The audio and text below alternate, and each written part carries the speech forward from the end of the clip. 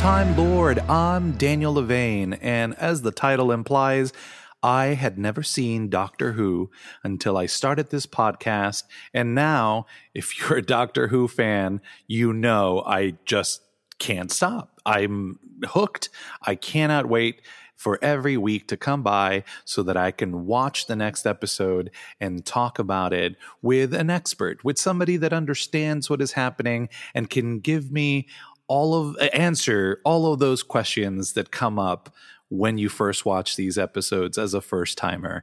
And so for this week, I got myself the best expert, the expert that has been with me and has held my hand through quite a few of the Dalek appearances, especially my first exposure to a Dalek, and that is the amazing and very knowledgeable John Sobel. Thank you very much for having me again. This is I love this story because it's a fun one with being in 1930s or 1920s, I guess 30s. I'm not exactly sure when, but in old New York, it's a fun time to have.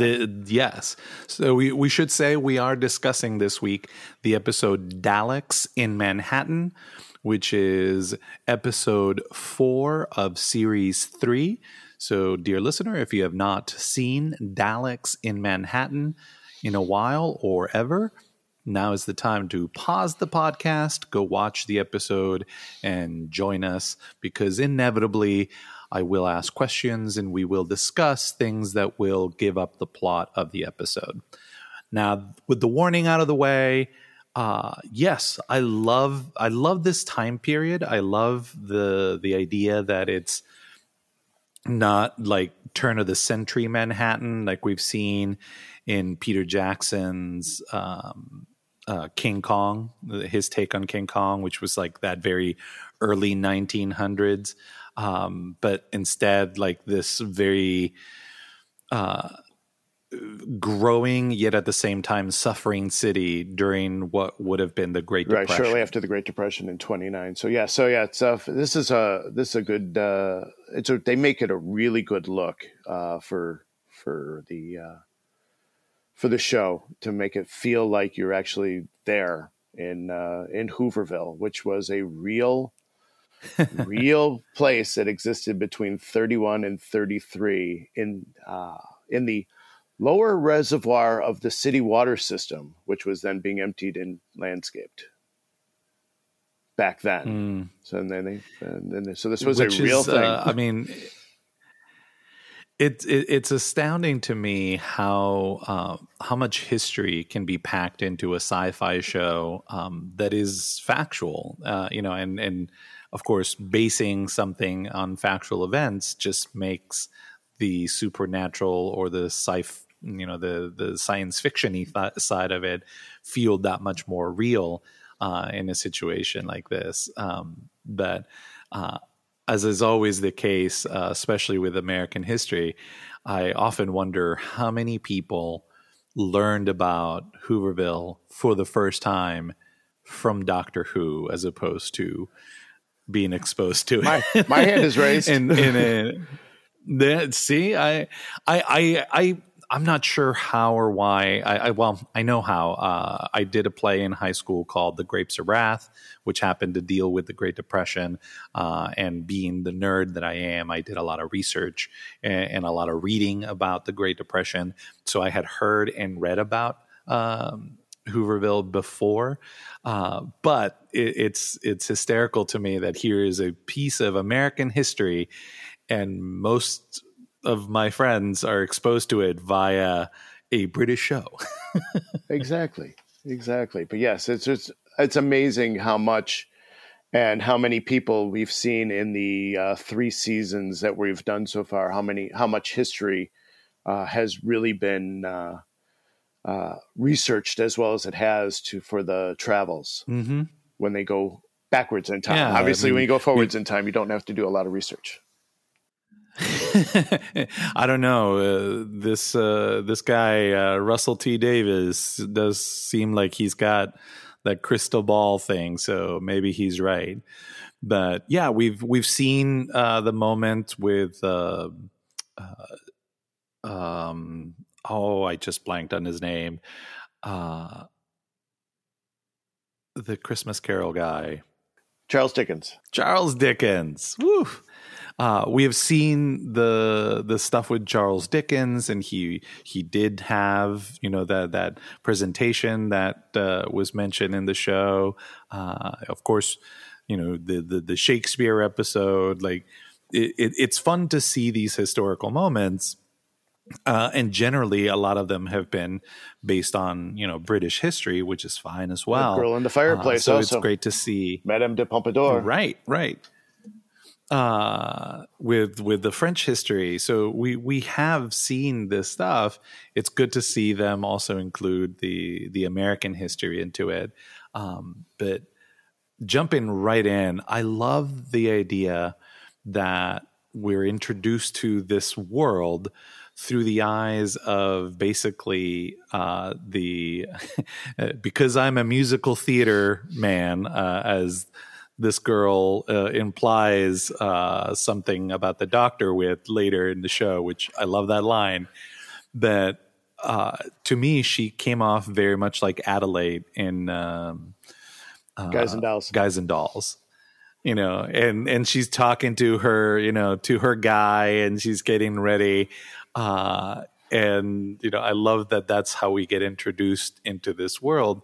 And for an episode that has Daleks in the title, I assume that, you know, that's what was going to be tormenting this guy. And the first thing that happens is he gets attacked by a pig man. Yes. Which immediately brings back visions of when we saw a pig creature. Aliens of London, yes. Yeah, the episode Aliens of London. Although this is a different looking pigman. The Aliens of London, it very much was a pig that happened to be walking upright. But everything else, the hands, the feet, everything was very much pig anatomy. Whereas this is like a hybrid, a pigman. But that shocked me. That was I have to admit that was a spin that I was not expecting. Yes, when I first watched it, you know, when it came out, that was definitely one of those, you know, jumps that they give you, is because you're not expecting it. But as you've said in recent episodes, you have to expect the unexpected when you're watching this, because you just can't turn on a Doctor Who episode and say, well, I know how that's going to end. Because it just never does. I mean, this show, just when you think you know and you can sort of count on what you can expect, here's Dalek in Manhattan, and first thing is this thing that just doesn't seem to jive.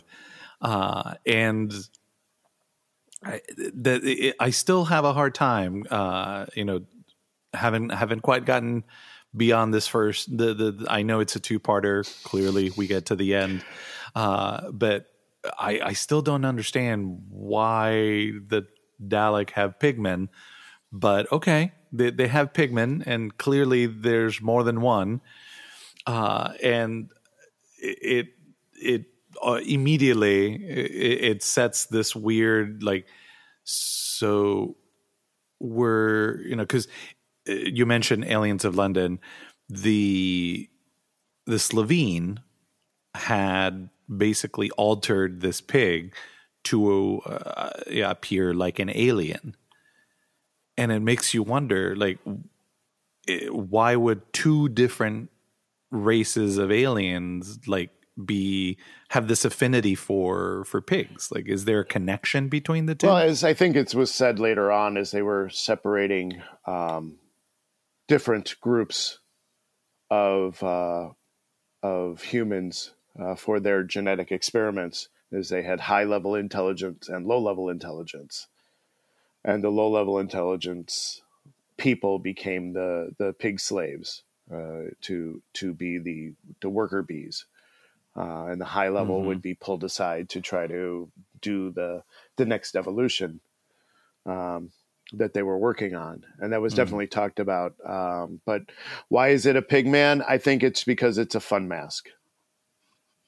It's a fun makeup. Pigs are, in theory, the human analog. So I could see, like melding human and pig DNA would not be all that challenging. So not a whole lot of work had to go into it. They're like, I did the thing. Now we can meld them together. We can take their intelligence, kind of thing. Right. Again, I also think it's just it's an easy mask to put together and make them all very similar looking for the makeup department. So okay, it'll be a pig man because that's what we can do easily. So interesting, getting to see, like we talked about, getting to see the Doctor walking around Manhattan. I like how they land on Liberty Island, but then somehow seem to just be able to get all the way to Central Park. Yes. I truly think that it's one of those, without any sort of, you're like, it's, because did you wait for the boat? How did not that I need to see every step and how they traveled through transit, but you're like, that could have been kind of fun too. Well, yes, seeing the Doctor and Martha. And I did that trip not that long ago, and just the ferry from Liberty Island, then you have to stop at Ellis Island before you finally get back to land. It's the mainland. It's like, this is not an easy trip, so it's better that we don't see it because it just takes too darn long. Well, and at that time, Ellis Island would have still been operating an actual operation. So the ferry, it just, again, I wish we could have seen a little bit more of that trip, because I think that would have been a fun little excursion for both Martha and the Doctor to see, and then possibly taking the subway system to get all the way back to Central Park. But we're introduced to, I guess, what is it? The mayor of Hooverville? Well, the man in charge is basically Solomon, who's of course named after the wise king in the Bible, who even proves that he was named for that particular person during the initial, seeing him initially with the skirmish of the bread. And he takes the bread and splits it in half, just like King Solomon tests two women's claim of their baby by saying we should just cut the baby in half. It was like, I saw right away. I was like, oh my God, they're pulling this directly right from the Bible. And they want to make sure you understand who he is, because he's the noble King Solomon, wise man. It's like they were like shoving it down your throat, saying this is who you need to talk to. Yeah, it was abundantly clear. But I also love that guy, that actor. Oh yes, he's an excellent actor, and if you being a little bit of a Star Wars geek, you would know him as his name is Hugh Quarshie, who was Captain Panaka in Star Wars Episode 1, The Phantom Menace. Yes, he was the one that said, "This is not a war we can win," or "This is not a." Telling Queen Amidala, but exactly, his voice, his everything, just it seemed, the thing, and I don't like trash talking Doctor Who or nitpicking it, but in this episode, there's a myriad of American accents. There's some accents that are less than adequate and great. Some of them are quite muddy. So when he comes up and you start hearing him, you're like, yes, somebody that can do a full-on American accent and seem and sound legitimate. And, his voice and everything. I was just like, yes, I am here for this version of Solomon. Yeah, it really feels. I appreciate it really feels like they say, we are a British TV show, so we're going to do what we can do, and if it's not perfect, oh well. Well, I mean, let's be honest. In American television, frequently, not so much anymore, but back in the day, Americans would try to pretend they were British, and some of them did it to better success than others as well. So, like I said, I don't want to poke. I don't want to poke too much at the show because Americans do it just as much and just as badly. So it was just I found it humorous, and in that humor, I found solace in that character in Solomon because he definitely. I like the tone of his voice. I like the way he speaks, and his accent was the most sort of. He even migrates a little bit when he tries to do a little bit too much of that early New York Cockney accent. But he grounded me in an episode where my ear was starting to I don't have spidey sense. I have like weird hearing sense, especially for accents. And boy, this episode had me going. And that's the difference. That's the difference with you and me. Just real quick, because it's like at some point it's like, it's a Doctor Who episode. I'm just whatever they're saying. I'm not listening necessarily to the accent. I'm listening to the words. English being a second language, and just in general being a very auditory person. Accents are something that I find fascinating, and I love the British lexicon. I love all of the different variations in the British idioms and accents. And so watching a British show is, for me, it's almost music to my ears, because especially the Scottish brogue, there's just something that sounds very soothing and very nice. So of course I heard all of the variations and the half attempts and the weird attempts, but speaking of Spidey sense, all of a sudden there's this character that kind of pops up, and I had a second before he's really featured where I was like, did I just see that right? That looked like. And then he comes on, like really, like the camera lands on him, and you're like, "That's Andrew Garfield. That's that's Spider-Man right there." Yeah, well, why not? Why not? Let's young man starting out in acting, getting whatever gigs he can get. We joked. I've joked on this very podcast that Doctor Who. Or pretty much any BBC show, but it seems like Doctor Who is like the Law and Order of British television, and that if you're a British actor, you're going to inevitably appear in Doctor Who. Just like if you're an American actor or you live in New York, inevitably you're going to be in a Law and Order episode. Yeah, especially if you work in New York and on stage. It's like everybody who's ever been on Broadway has done a Law and Order episode. Or 2 or 3 or 7, but there's Andrew Garfield, and you're like, if you didn't know, dear listener, Andrew Garfield is not American. I know most of the time he plays American in movies like The Social Network and Spider-Man, but he's actually British. And in this, you get to see him do a very early, not so subtle, bad American accent. Yes. It's at least he got better as he's gotten older. Right.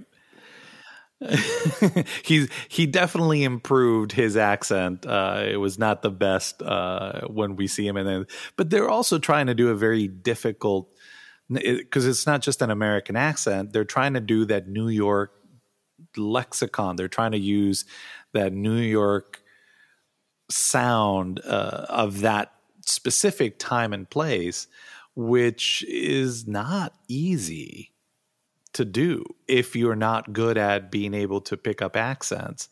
And I'm sure they weren't, it's a television show, not a movie or a play. So I'm sure they weren't given months of preparation. It was, more like a day or two of, here's the script, learn it. And oh, by the way, you have to do this pseudo, I'm sure there's a different name for it, but it's kind of like that Cockney accent, the New York Cockney of the early 1900s. Yeah, it's fun nonetheless to see actors that when you see them, oh, this is a good starting. I'm sure he's done a lot before that, but it was for us. It's a nice way to see him when he was much, much younger than what we're used to. or for me, it was a great way to be like, hey, I know that guy from other things that I've seen. And clearly he did this before all of those things. So, but for a show that is titled Daleks in Manhattan, the Daleks kind of appear, sparsely throughout this episode. They're clearly setting up for some sort of big confrontation. But we see that they're doing some sort of modification to the spire of the Empire State Building. They want to do a lot of work, at the Empire State Building, where why not? It's the largest building, and it's clearly was in being built during that time. So it's a good way to have people, who do know the history, know that was, something that could have happened in the storyline. Mm-hmm. And it would have been the tallest building in the world at that moment. Exactly. So that's why that, being there at the time makes a lot of sense. We don't learn until later on what they're doing there and why they're there. But just the fact that they're there, and it's the guy, what's his name, Mr. Diagoras, yes, our masters would be very upset, and one of those where you finally see him, where I wish maybe the title didn't say have the name Dalek in it, maybe Danger in Manhattan. As it, so that you don't just know right from the get-go you're watching a Dalek episode, and that was part of back in the day, though. There was never, if I remember correctly, there was never a Doctor Who episode that featured the Daleks that didn't list them in the title. But it's just frustration on my part, because I want people to enjoy the storyline before you see the villain. Sometimes you don't need to know, the scary parts of it with the pigmen and Laszlo is interesting. You don't necessarily need to know that this is a Dalek episode until they actually appear off that elevator. Well, and there's been a couple of circumstances in watching the episodes where I did not expect the Dalek to show up, and they do. But knowing, based on the title, that the Daleks were going to be appearing, it was actually, at least for me, it was fun trying to figure out, like, when are they going to come into play and how are they going to come into play? Because this is it's uncharted territory. They're not in London. They're not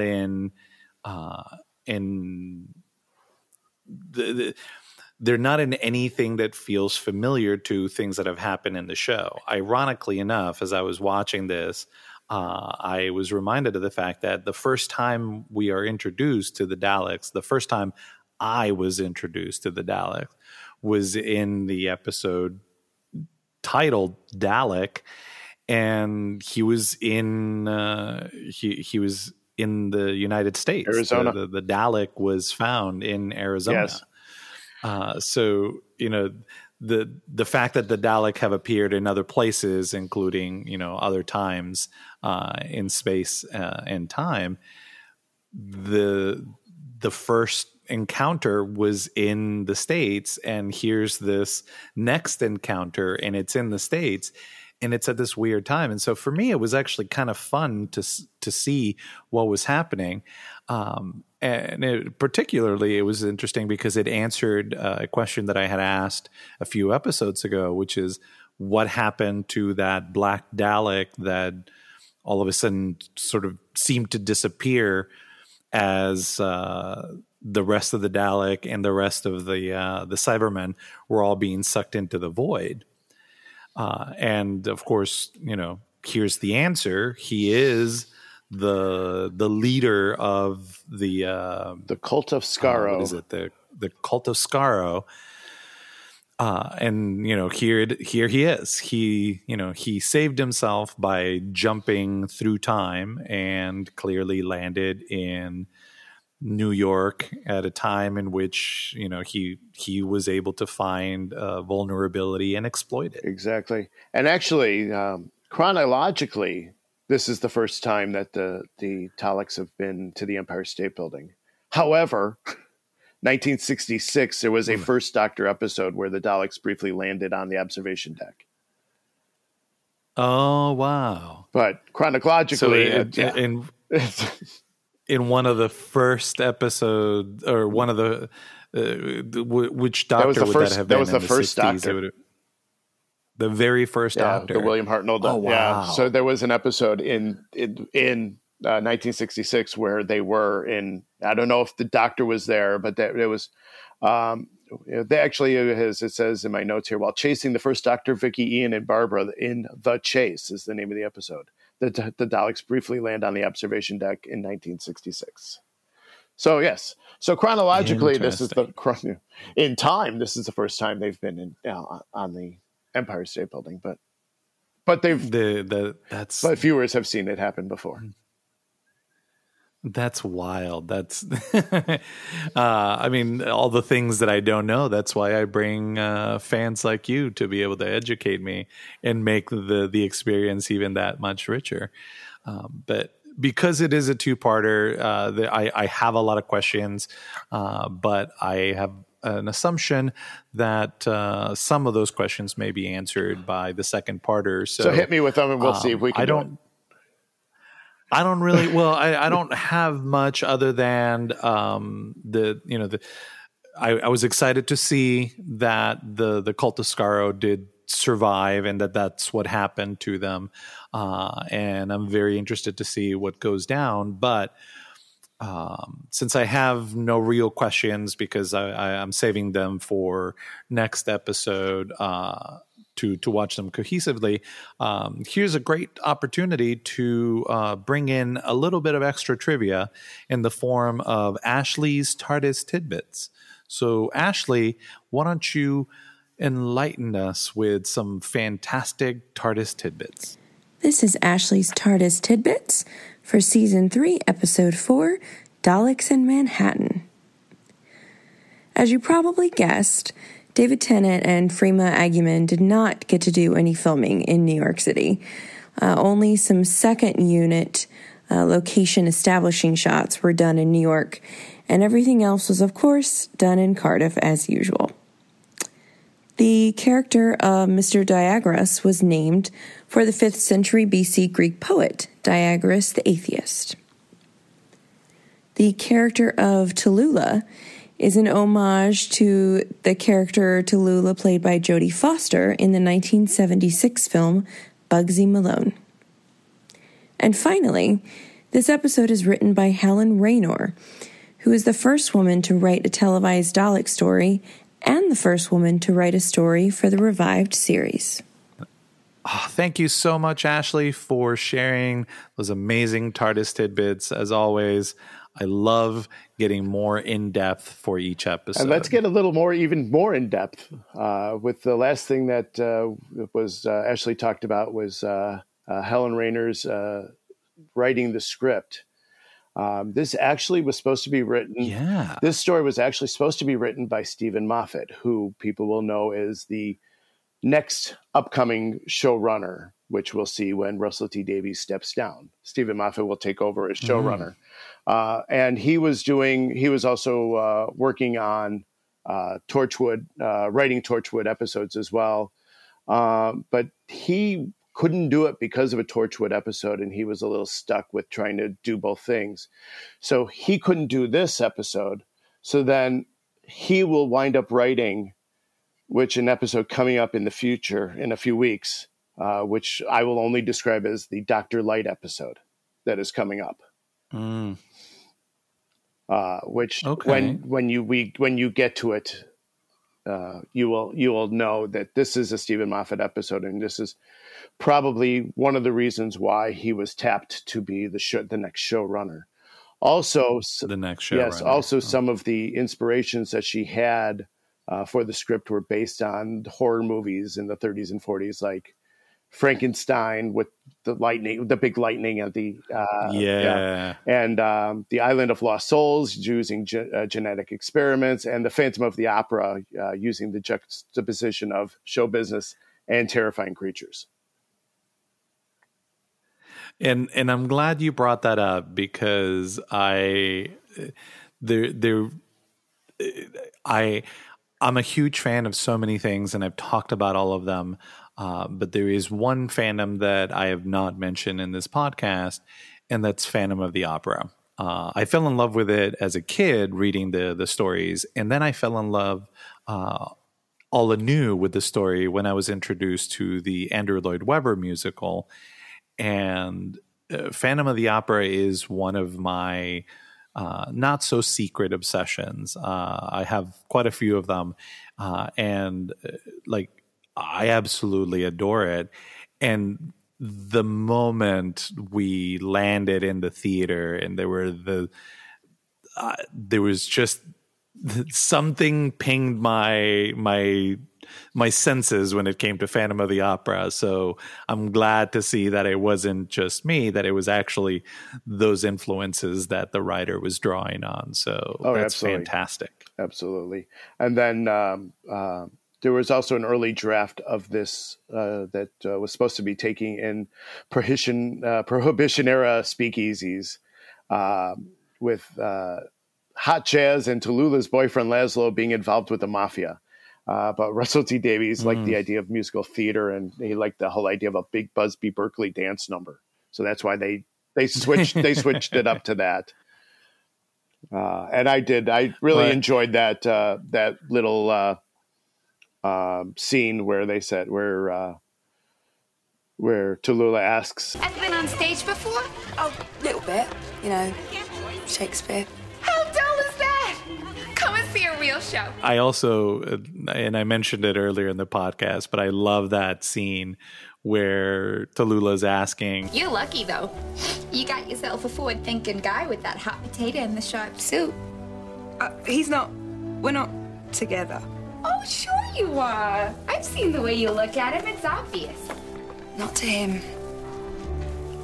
Oh, I should have realized. He's into musical theater, huh?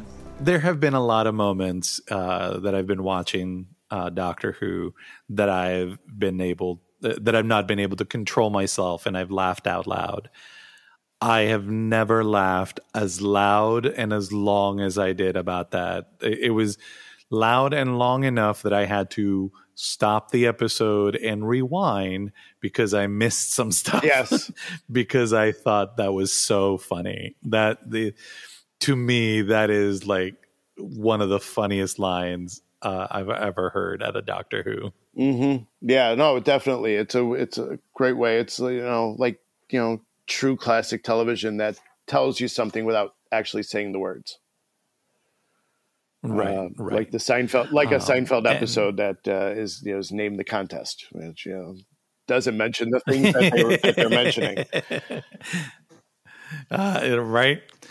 Well, since you mentioned the Seinfeld episode, I guess this is a good way to say I'm out, because we gotta go watch The Evolution of Daleks. Because without The Evolution of Daleks, I can't ask any of the questions I have, and goodness knows I have a lot of questions that this episode has brought. So let's go watch that episode, and right. We'll see you all, dear listeners, here next week. Until then, visit the website firsttimelord.com. You can buy stuff on the merch store. There's some cool new t-shirts that just got added, so check those out there. You can support the show by subscribing through Patreon. The link is also on the website, firsttimelord.com, or just search for my name on Patreon, Daniel Levain, or just share the episode. Reach out to your friends and family, anybody that you think would enjoy getting to know Doctor Who a little bit better and getting to go back and see it through the eyes of somebody like me, a beginner. So please All your support is greatly appreciated. So please visit the website and share. And I guess, John, let's go watch that episode. Okay, we'll see you in a week. And I am totally a musical theater man. Oh, I know. So am I.